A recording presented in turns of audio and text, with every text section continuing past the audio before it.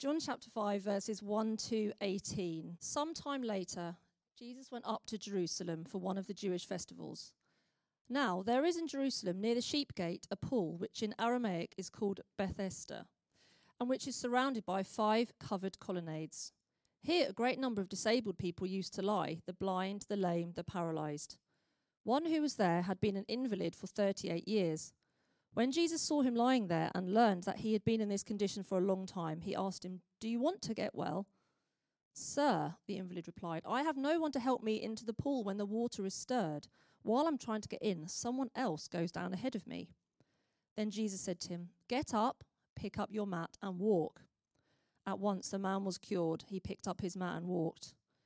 The day on which this took place was a Sabbath, and so the Jewish leaders said to the man who had been healed, "It is the Sabbath. The law forbids you to carry your mat." But he replied, "The man who made me well said to me, 'Pick up your mat and walk.'" So they asked him, "Who is this fellow who told you to pick it up and walk?" The man who was healed had no idea who it was, for Jesus had slipped away into the crowd that was there. Later, Jesus found him at the temple and said to him, "See, you are well again. Stop sinning, or something worse may happen to you." The man went away and told the Jewish leaders that it was Jesus who had made him well. So, because Jesus was doing these things on the Sabbath, the Jewish leaders began to persecute him.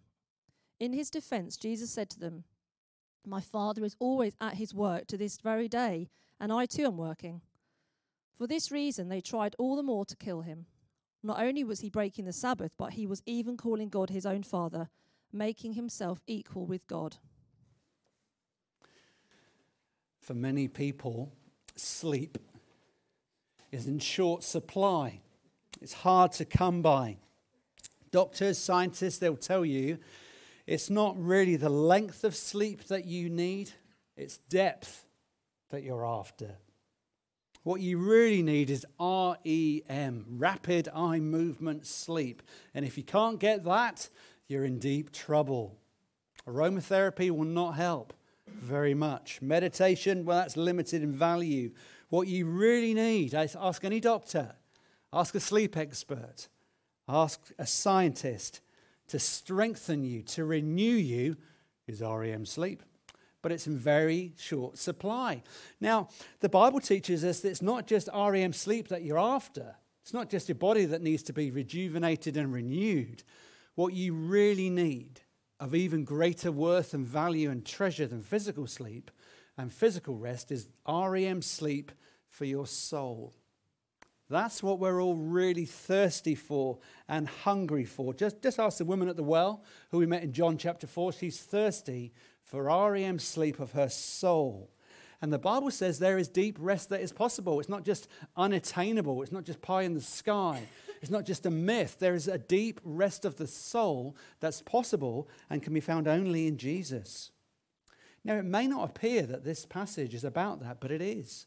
And I want to show you my workings out from John chapter 5, verses 1 to 18. The word sign, by the way, that we're getting familiar with from John 2, from John 4, does not appear in these sentences.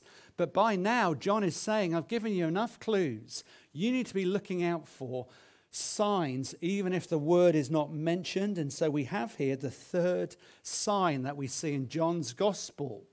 We're in John 5, verses 1 to 9. We see a sign. We see a man with a great need and Jesus with great compassion. It's the healing of the lame man at Bethesda. And I want us to look at the man, but only after we've looked at the pool.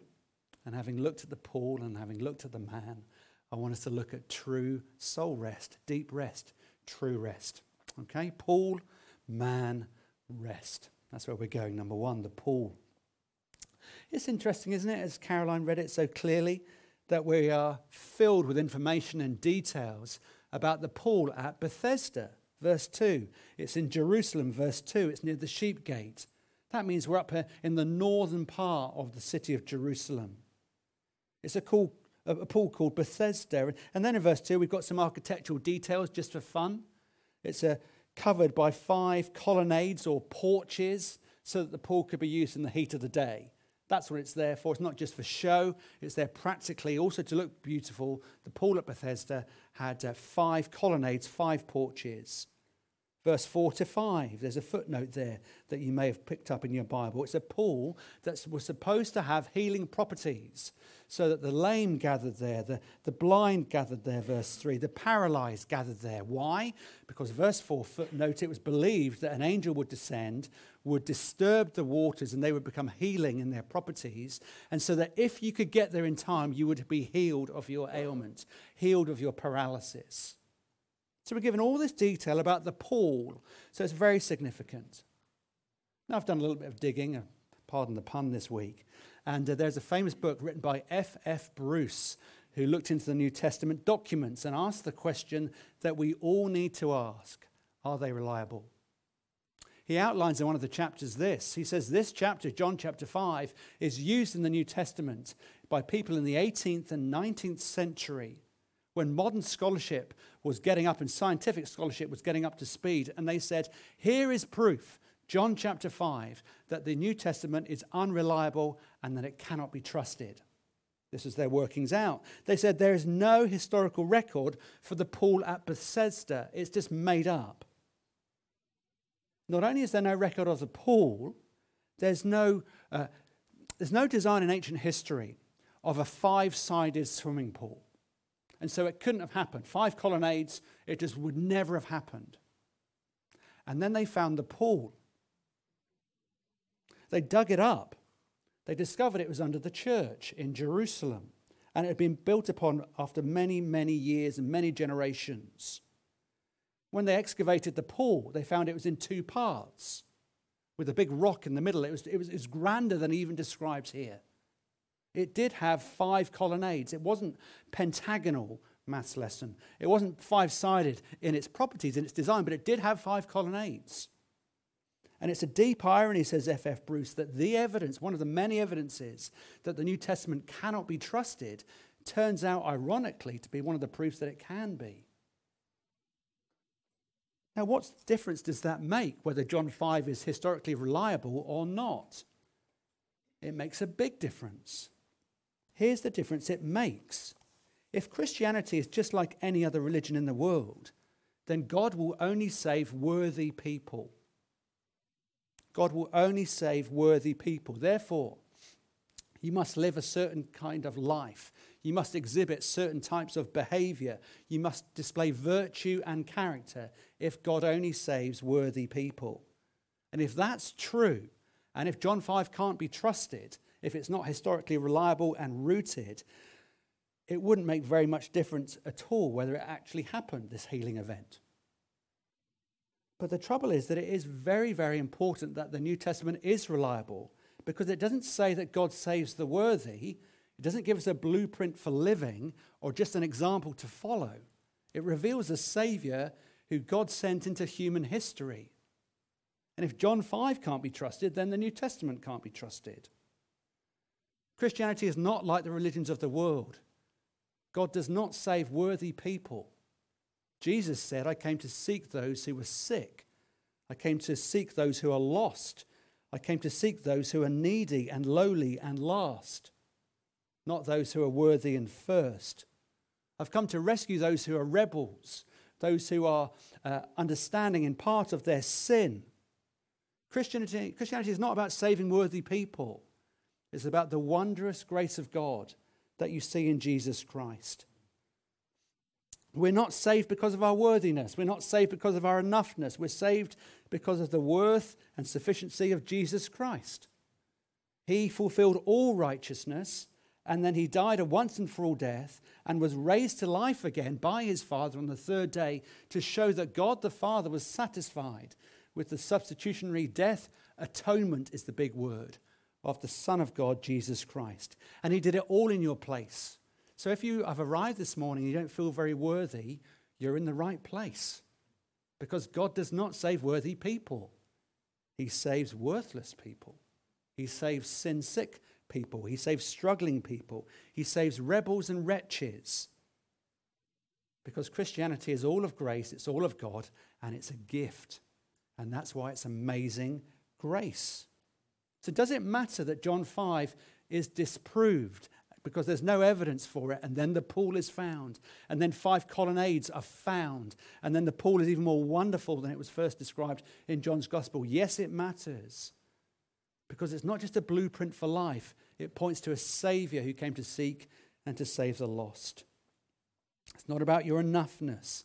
It's not about the crushing burden of living a worthy life so you measure up to God's standards, which no one ever has outside of his Son, Jesus Christ.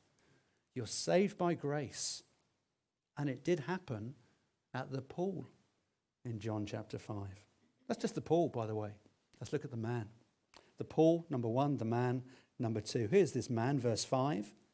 He's a man who had been there as an invalid for 38 years.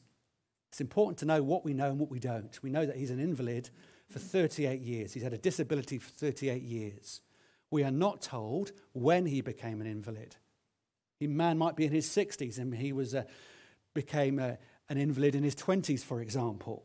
We don't know if he was born with a disability or if it happened in later life, but he's there hoping for the waters to be stirred. That's where his hope rests, that an angel will descend, will stir the waters, as in traditional belief, and if he can get there first, and how heartbreaking it is to read the sentence, but others kept jumping the queue.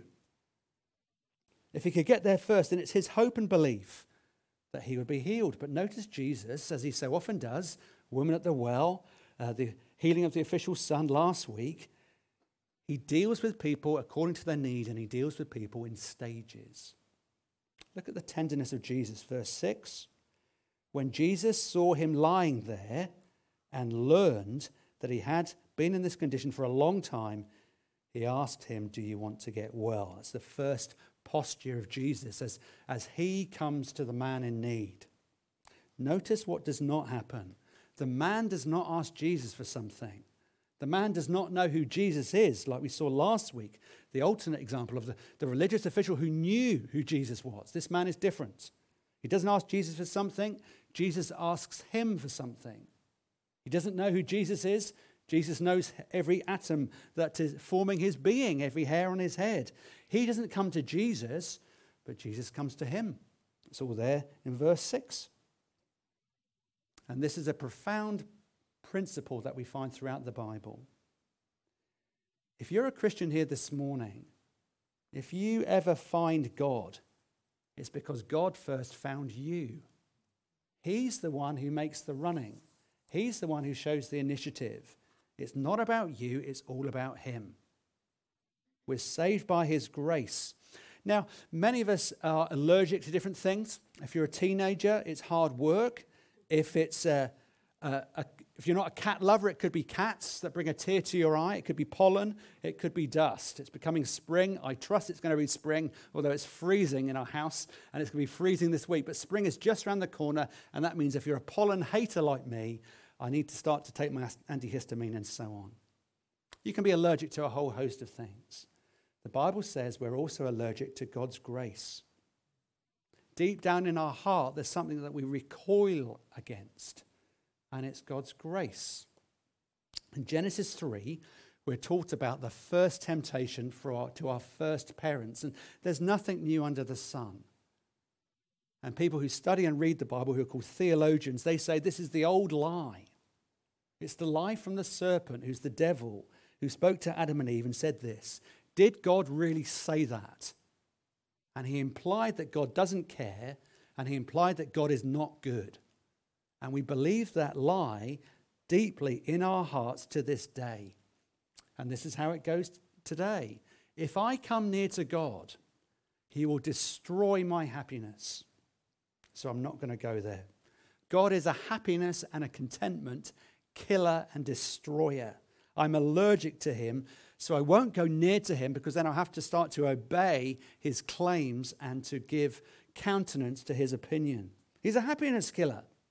That's not a new temptation. It's as old as the first chapter in the Bible and the lie that came to our first parents. And we believe that lie, so we're allergic to God's grace. If you come near to him, you'll never be happy again. And this fear is so strong in our hearts that rather than following the God of the Bible, rather than enjoying his love and affection and kindness and compassion, we'd rather make a God in our own image that we can worship and control, or we want to run 100 miles the other way, like Jonah did to Joppa. We're fearful. And the Bible says we're not just fearful, we're spiritually blind. We cannot see who God is. We cannot hear his word. We don't want to give countenance to his kindness unless God, by his grace, makes all the running and takes the initiative. We will remain fearful and blind. There's some verses from the Bible that are here to encourage us. This is God's character. In spite of our blindness and deafness, in spite of our hardness of heart, praise God for his character. Isaiah 65. Before they call, I will answer. And while they are speaking, I will hear. God is there in compassion before we even utter a word on our lips. John 6. No one can come to me unless the Father draws him. It's not of us, it's of God's grace.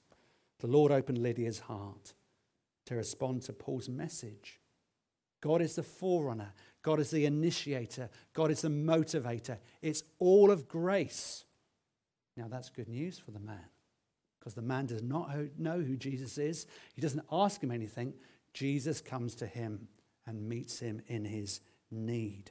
Look at the second stage, verse 6 and into verse 7. Do you want to get well? And you may be thinking, what sort of a question is that? He's been an invalid for 38 years, verse 7. Sir, the invalid replied, I have no one to help me into the pool when the water is stirred. Well, I'm trying to get in. Someone else goes down ahead of me. Now, this is quite subtle, this point, I think. The man is not looking to Jesus and saying, you are my salvation, like the man last week. I've heard from other people. I've heard from other people that you have the power and authority. You've done miraculous deeds in Galilee. And I'm going to come and I'm going to lay myself at your feet. I'm going to beg that you heal my son. This man is not like that at all. He's saying, Jesus, would you help me get into the water? There's my hope. There's my hope. Please help me. And Jesus says, I want to help you, but not according to your apparent need, but to the need that I can see in your heart. We're all like that at the beginning. When we are looking at Jesus, we think, Jesus, would you come and help me in my need? Jesus, would you help me? My career is struggling. Will you help me to get it back on track? Would you help me get my act together? Will you help me feel better about myself? And it's very easy to use Jesus as a means to an end. He is like Aladdin's lamp. Will you help me find something to make me feel significant and secure? I'm lonely. Will you help me find a significant other? And instead of seeing Jesus as the source of salvation that's found in him and in him alone, we see him as a means to an end. In other words, we tend to use him as a means to an end, rather than saying, in you are my significance, in you is my source of life. If I have you, I have everything. Outside of you, I have nothing. I want to get down to the water. I want to get down to the water because there's my hope. Jesus, would you help me? People just keep jumping the queue and getting ahead of me. But thirdly, notice in spite of all of this, what does the man say? What does Jesus say to him? Jesus does not say, I'm not taking you down to the water. Because you've not reached out and placed your faith and belief in me, I'm not going to help you. I'm off. I'm going to go and help someone else who does have faith. Look at what Jesus says. He doesn't say that. Jesus, in spite of the man's unbelief, in spite of the man not knowing who Jesus is, what does Jesus say? Get up. I am the water. Verse 8, get up, pick up your mats and walk. The man didn't come looking for Jesus. The man didn't come longing for Jesus. But Jesus, out of his sheer benevolence and kindness and grace, says, pick up your mat and walk at once, immediately. It's not gradual. At once the man was cured. He picked up his mat and walked. The day on which this took place was a Sabbath. And immediately, like a hinge, the passage turns on and becomes very controversial if you're a Jewish person. Immediately, the kindness of Jesus, the redemptive act of Jesus, puts the man in trouble with the Jews. The word mat, the mat just comes up again and again, saying it's that they're not concerned that the man's been healed. Did you notice that? They're more concerned that someone's broken the rules, and we want to know who it is.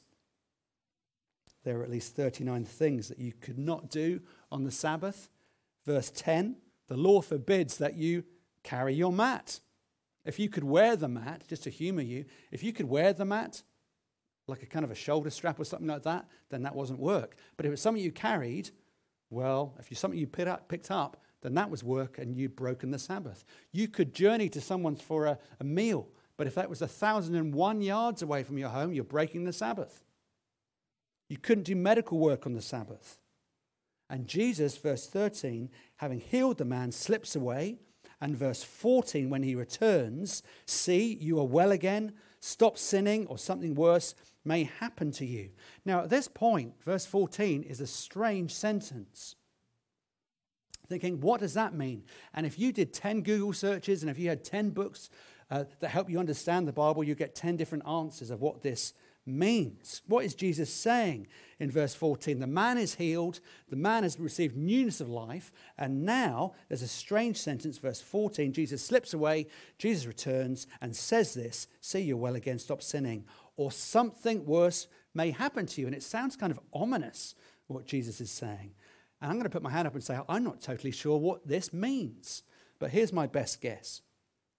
The reason you are injured, says Jesus, was because you were doing something in your life and that caused you to become an invalid. So don't do something bad. Don't do something foolish again so you may become disabled again. It could mean that. Or Jesus may be saying, if you don't come to faith now that I've restored your mobility by the power of God, maybe God will have to give you something else to wake you up spiritually. Could mean that. I'll leave you to decide. But what is clear is this. The whole point of the action of Jesus, healing somebody who wasn't asking for it from Jesus, pursuing someone who didn't cry out for mercy, is this. I do not just want to heal your body, says Jesus. I want you to believe. I want you to be completely healed spiritually as well as healed physically. I want your heart. I want your sins to be forgiven. And I alone can do that. So stop sinning or something worse may happen to you, verse 14. And here's what's interesting. The minute he figures out who Jesus is, sentence 15, the man went away and told the Jewish leaders that it was Jesus who had made him well. Now that is throwing Jesus under the bus. It was him that made me do it. I'm scot-free. I'm innocent. He told me to pick up my mat. This man is so afraid of the religious leaders who had a lot of power in that time and in that day. There's the man who told me to do it. Please don't be angry with me. Please don't give me any consequences for breaking the Sabbath. Now notice we're not told in a plot twist. We're not told that the man believes in Jesus at this point. That's what we're all waiting for. That's what we're used to. We're not told that the man has a appreciation of what Jesus has done for him. We're not told very much, are we, by John? We're supposed to have the ending that we all expect, where the man gets healed, and then the man runs out with joy and says, oh, Master, I believe. Come and see the man who healed me, like the woman in chapter 4. But he doesn't. And again, you've got a profound lesson from the Bible. If the Bible's message was, God saves worthy people, then the Bible would be full of people that always have the right answers, that never make mistakes, men that are faithful, women that do the right thing, men and women who are courageous, men and women who always put God first. But what you actually have in the Bible is a series of accounts from a history of men and women who do not seek God's grace. Men and women who don't always respond to God's kindness as they should. Men and women who don't appreciate God's grace when they get it. That's the story of the Bible, because God does not save worthy people. But out of his sheer benevolence and kindness, out of the abundance of his character, who is slow to anger and abounding in steadfast love, by his grace, God gives and God chooses and God rescues. That's the message of the Bible. It's not a series of stories that they all lived happily ever after. This man shows no sign of believing in Jesus. He throws him under the bus and goes about his life. It's not there to inspire us how to live the Bible. It's not there to give us an example who to follow. But it is showing us our great need of God's mercy, that without it, we'd be blind, deaf and dumb and spiritually nowhere. That's the Paul, that's the man. And thirdly, finally, rest. The rest, the true rest that Jesus offers. Now these sentences at the end, sentence 16 to 18, are more controversial than even you or I appreciate, because we're not Jewish, so we don't hear it with Jewish ears. You're healing and doing things on the Sabbath that you should never be doing. Verse 17, Jesus says, my Father is always at work to this very day, and I too am working. And straight away the rabbis, verse 18, realize what Jesus is claiming that will just bypass us because we're not Jewish. The only one that could work on the Sabbath would be God. And so Jesus is saying, by my actions of benevolence and power, I am showing you that I am God.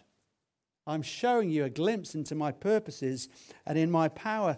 You see, the Sabbath is about restoration. It's not about rules. In chapter 1 of John's Gospel, Jesus is revealed as the Lamb of God who takes away the sin of the world. And every lamb, every woolly quadruped that was killed in the Old Testament pointed forward to the true Lamb of God. They never took away sin, but they were symbolic of Jesus, the Lamb of God, who alone can take away sin. In chapter 5, now Jesus is saying, I'm the Lord of the Sabbath. I'm the one to whom every Sabbath rest points to. It's not just one day off a week. Think of Genesis chapter 2 when God spoke the world into being. And then it says he rested. God wasn't tired. God didn't need a cat nap. It meant he was satisfied. It meant he enjoyed everything that he spoke into being. And he was at peace. And so the blueprint of the Bible is that you need one day off a week at least, whether you're a shift worker, whether that's a Saturday or Sunday, however it comes out in your calendar. To some degree is up to your employment status and stage of life. It's always been more than one day off a week. It's pointed to something. So in the Old Testament, you've got the Sabbath rest. God saying, I will deliver you from Egypt. It's not physical restoration. It's not just deep sleep. It's soul sleep. It's spiritual REM and restoration. I'm going to take you to the promised land. I'm going to take you out of Egypt. I'm going to deliver you, and you're going to worship me, and you're going to enjoy me. But if you disobey me, says God, who's not to be trifled with, you will never enter my rest, says God in the Old Testament. If you disobey me, you'll never enter my rest. So it's not just physical. It's talking about something different. All of us work, whether in paid employment or not, beneath the work that we enjoyed, with a career perhaps if that's behind us, or a work that we're in right now. Beneath the work that we do for pounds, shillings and pence is actually a deeper work that we think the work can reach. If you're from a traditional culture, then you can work, but actually you're working to pay the bills, yes, but underneath the work, you're working to please your parents. You're working to please your family. You're working to make them proud. If you're from a more Western culture, then you work. You work yourself into the ground, but to gain self-esteem. I'm going to show you how smart I am. I'm going to show you how much money I can make. I can show you how accomplished I am. Two different motivations. There's a work that we're trying to achieve underneath the paid employment that we do, 8 till 6, 5 days a week or so on. There's a work under the work. There's a rest that we long for. We use work to pay the bills, but actually work is very linked to our self-esteem. It's very linked to trying to get approval. It's very linked to make enough of ourselves, to justify ourselves, to save ourselves. But if it's linked to the work underneath the work, then it will always be crushing. What we really need is sleep, spiritual sleep. We need a deep rest. And Jesus says that you can get it only in him. The writer in the book of Hebrews puts it this way: there remains then a Sabbath rest for the people of God. For anyone who enters God's rest also rests from their own rest, or work rather, just as God did from his. Notice that? They rest from their own work. We're all working underneath the work. Our work is there to meet a heart need, not just to pay the bills, especially as they're increasing. But there's a rest that's possible in Jesus. That means that we can gain deep sleep and rest for our souls. We need to finish up. How is this possible? It's possible in 3 profound words. On the cross, at the first Easter, Jesus said this: "It is finished." How do you rest not just from your paid employment, but from what you're trying to gain from your paid employment? There is a source of rest that is only found in Jesus and what he has achieved on the cross and in his life. God the Father approves of his work by the resurrection and the ascension of his Son, because he lived a perfect life. Everything that he achieved, his perfect enoughness, his righteousness, we can receive by faith in his Son, in Jesus. You are righteous in his sight. You're accepted by the Father because of the work of the Son.